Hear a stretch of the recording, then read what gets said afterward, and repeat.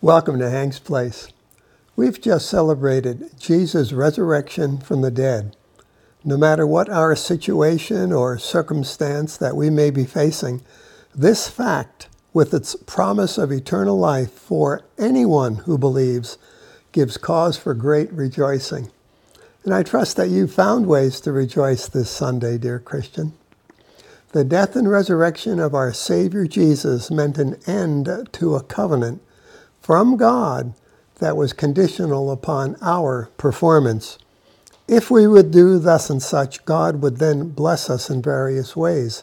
However, if we tripped up, stumbled, wandered away, bad things would happen. Daily life was fraught with worries about one's performance.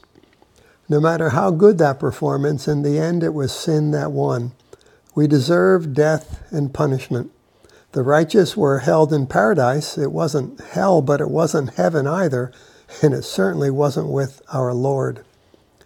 Then came our Savior.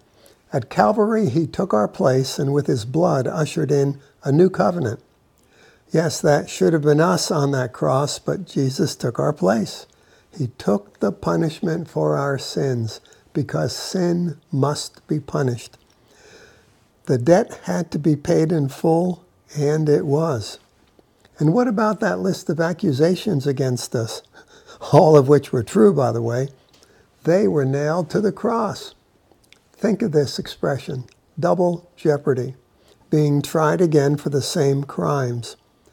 What Jesus paid for, you see, you and I cannot be charged with a second time.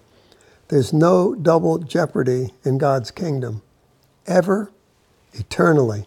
Those sins of ours, they are forever under the blood.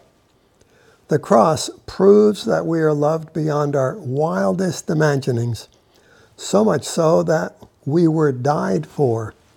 The cross, with all its horror, is also our source of limitless grace.